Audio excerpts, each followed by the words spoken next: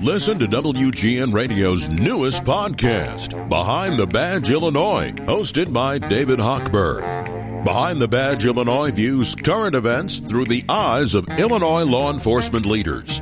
Tune in. Visit WGNRadio.com/Behind the Badge. One of the greatest country singers of all time, George Jones, was well known for his struggles with drugs and alcohol. There was something special about the man with the golden voice who gave us iconic songs like He Stopped Loving Her Today, White Lightning, The Race Is On, She Thinks I Still Care, Golden Ring, Grand Tour Choices, and so many others. And perhaps no one understood that more than Nancy, his wife of more than 30 years. She's been long credited for helping him turn his life around, but the true story of what it took to get him there has never been told until now. 10 years after his passing, Nancy, along with noted author Ken Abraham, has written Playin' Possum, a book that details the more than 3 decades she and George shared together. And to share that journey is Nancy Jones. Nancy, how are you? I'm great. I was reading this old article. It was 40 years ago this past spring. You and George were married. The ceremony took place at the home of George's sister, Helen Scroggins, in Woodville, Texas. The marriage was the 4th for George. Previously, he had been married 3 times, including country music legend Tammy Wynette, the last of whom he divorced in 1975. But it was his wife, Nancy, until his death in 2013, who he considered his soulmate. It took him 4 times to finally find the woman he could be himself with, confide in, and allow that soulmate to help navigate his demons. And no teenage boy ever fell harder for a girl than I fell for Nancy, George said in his 1996 autobiography, I Lived to Tell It All. When I met my future wife on a blind date in November 1981, I had no idea that someday she would save my life. It says a lot, doesn't it? Yes, it does. That's on my headstone too, though. I just loved what he said, and it was truthful, and I put it on my headstone. And he used to always say that he finally put the ring on the left hand. That's great. I love that. Your best friend was dating George's manager, but you didn't care much for country music, or for George. You were into the Eagles. You were into Creedence Clearwater Revival. And a friend dragged you from your Louisiana home to fly to see Jones play a festival in New York in 1981, and the rest is history. How did you actually meet him and go on that first date? It was, she kept begging me to go. And I said, I don't want to go. She said, oh, please go with me, Nancy. Please, I don't want to go by myself. So I said, I don't even like country music. I said, I like Creedence Clearwater. Well, you can still like them. Just go with me. I did. And when I met George, he was very well-mannered, very sweet. Then when he did that show and I sat there and watched a man sing that all those words came out of his mouth when he didn't even open his mouth. I'm like, how's he doing that? But then after the show, we sat and talked all night long. It was like he was wanting to tell things that I think was built up inside of him. Yeah. And he told me so much that night. And I sat there and I felt sorry for him. I'm like, oh my gosh, I've never heard anything like this before. I'm just a little old Louisiana girl. Never in my life would dream that life goes on like this. And so whenever it was time for me to go home, he said, I don't want you to go home. I want you to stay with me. And I'm like, well, I got a job and I got 2 girls and I'm going home. Yeah. Well, I get on a commercial flight. Me and my girlfriend, we fly forever getting home, layovers here and there. And finally I got home and, well, as soon as I turned the curve there, I saw a car at my house. And I'm like, who in the world is that? Well, he had chartered a plane. Wow. Leased a car. Wow. And was sitting in my driveway. And I guess you can say the rest is history. By the time George was in your life, you already went through a lot in your life. You were married at 16, kids, and other things. And that kind of prepared you for anything. And it really helped prepare you for George, who's kind of a handful when you met. Well, as I say in this book, that God prepared me when I was very young. But I never could understand why my mom would do the things that she did to me. And I just thought, I can't get this. And I married because I wanted to leave and get away from my mom. And then when I got married, it was still like, that's not what I wanted. I had a great man. I had 2 great daughters, but it was always something missing. And I think that God prepared me very young for this trip. Well, what was missing for you was a childhood, right? And college and high school and just growing up and having a life. And you know, although you have 2 beautiful daughters out of this marriage, it still didn't give you the childhood that you deserved. I got 2 beautiful daughters out of this deal. And the thing is that I, in my heart, know that I got a man to heaven. I got all those demons out of him with the help of the good Lord and George. George didn't really like all those demons, but it was just so hard to get those out. But it was something that I think God tapped me on the shoulder and said, you can do it. Go do it.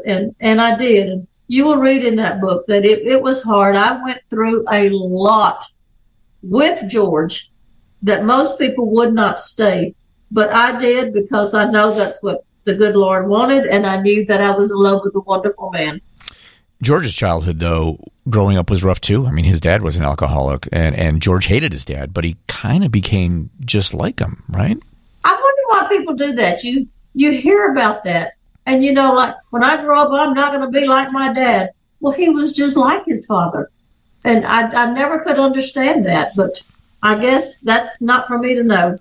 There are so many great stories in this book, and I know you wanted the truth out there because so much has been written, so much has been portrayed, but you included the good, the bad, and the ugly. You did it all. I didn't sugarcoat anything, and I felt like, because, you know, I'm sure you told me you read the book, but yeah. See, I died. I didn't have a pulse at all. I got COVID. I died for 10 minutes with no pulse. I was in the hospital in the ICU for months and months, and I had lost all my hair. I got down to 92 pounds. I also, fungus set in my lungs. I lost 70% of my lungs. I had to learn how to read, how to walk, how to do everything. And while you're laying in that hospital, that mind of yours can start, it can think. Sure. And mine was thinking, how can I almost die and leave this earth without letting everyone know the greatness of George Jones, the nice George Jones, the demons that took over George Jones. And that was what I wanted to tell about my husband. And that's why that I did do the bad, the ugly. And I had to, in order for people to see that there is a God and he can help you. It can help save your life. That's a great story in and of itself, for sure. And you told a lot of great stories. I mean, stories that I don't think have ever been told. Like George was supposed to be on that ill-fated flight with Patsy Cline, but she wouldn't let him get on the plane. He ate her chicken. He was supposed to go on, right? She went on and did her show, and then she was going to come off and eat her chicken.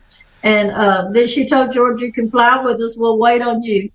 And he said, okay. So when she was on the stage, he ate all her chicken. So when she came off, she said, who ate my chicken? And George said, I did.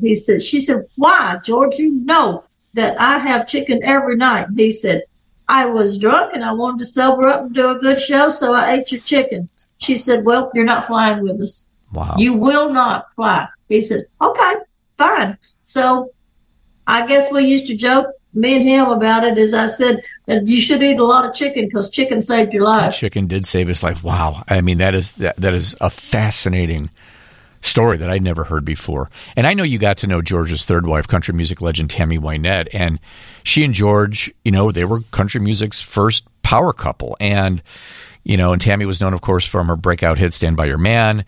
But after divorcing in 1975, they would still, remain part of each other's lives, especially professional, performing together. But George and Tammy, they just snipped at each other. Like, George did have a hard time with her, but you liked her. I liked Tammy. I really did. We got along great.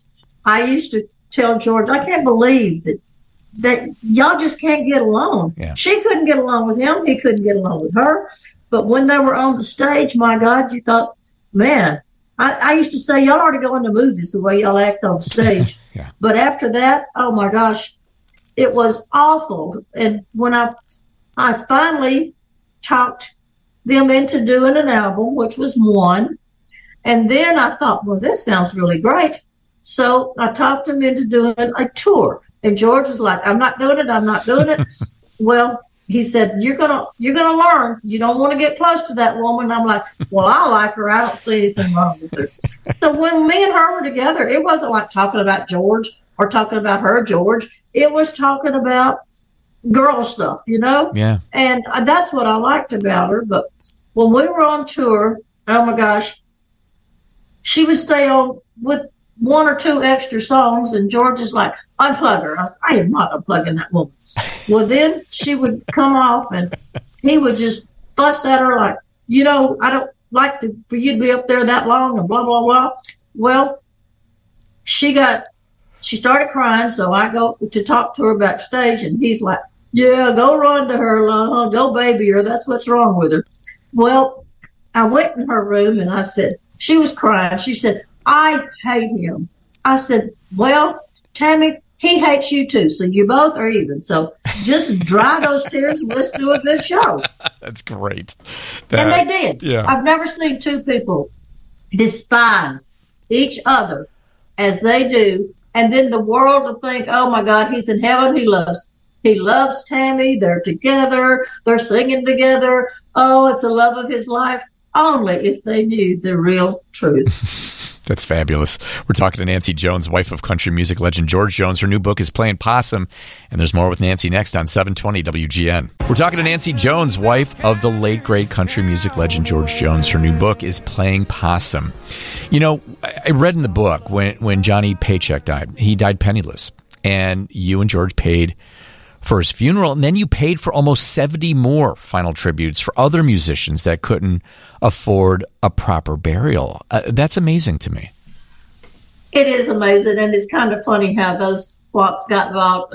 We were looking for a place for all of those plots, plus, to be around where Johnny was at because we had buried him. Got all those plots, and I said, George, we don't need all those plots. And he said, now, honey, I'm not going to be crowded out here. I'm like, my God, you're going to be dead. You won't know you're crowded. That's funny. What was the relationship like between George and Johnny? Because they had a really good friendship. Oh, he was in George's band years ago as Donnie Young. Mm-hmm. And they just stayed friends.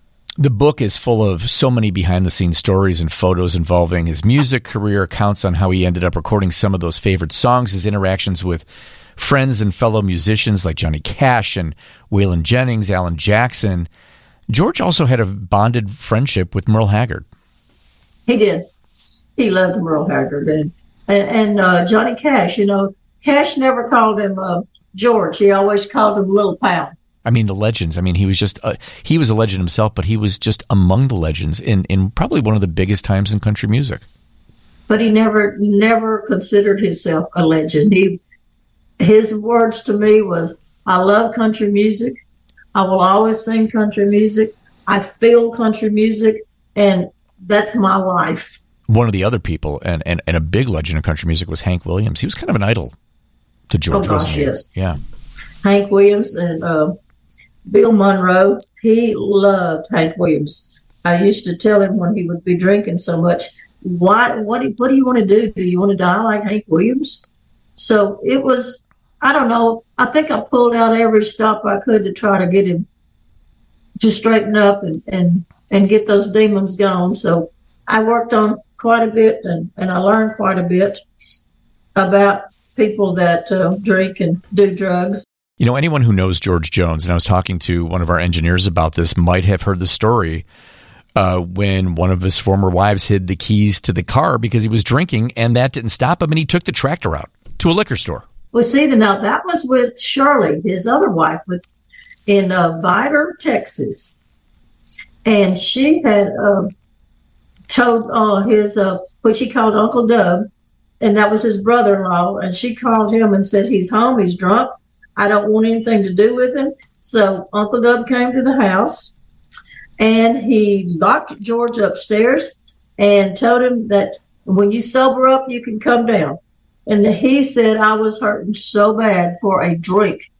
And I couldn't get out of my room. And I knew they had hid all the liquor bottles. So he looked outside, saw that little conduct tractor, and he said, I climbed down, got on that thing, and started riding it to the nearest liquor store to get me a drink because I was hurting so bad I wanted to drink. Yeah. But there's been so many stories told about that, but it was in Vidor, Texas. Vidor, Texas. Playing Possum is the book. Nancy Jones, wife of the late country music legend George Jones. Nancy, so many great stories in this book. Glad you could share some of them with us, and I appreciate it. Thanks so much. Well, thank you. And, on October the 17th, in your local movie theaters, you can see the 10th anniversary tribute show that I had for George in Huntsville, Alabama. And it sold out so quick that I ended up taping it, and then they put it in the movie theaters. It's 1,000 movie theaters. Wow. And you can go and see that show with 32 artists on there singing George Jones's songs. Love it. And it was the tribute to George. And you can call your local movie theaters and go see those 32 artists singing. Like, it was just wonderful. I had Jelly Roll. I had Brad Paisley. I had Brent. I had everybody you could think of in country music that was on that show. And do you know, not a one of them turned me down when I called and asked them to do that tribute show. Wow. Wow. And this is all on October 17th. October the 17th. One day only. One day only. Thank you, Nancy. Appreciate it. Thank you. All right. Top stories from the Northwestern Medicine Newsroom are next.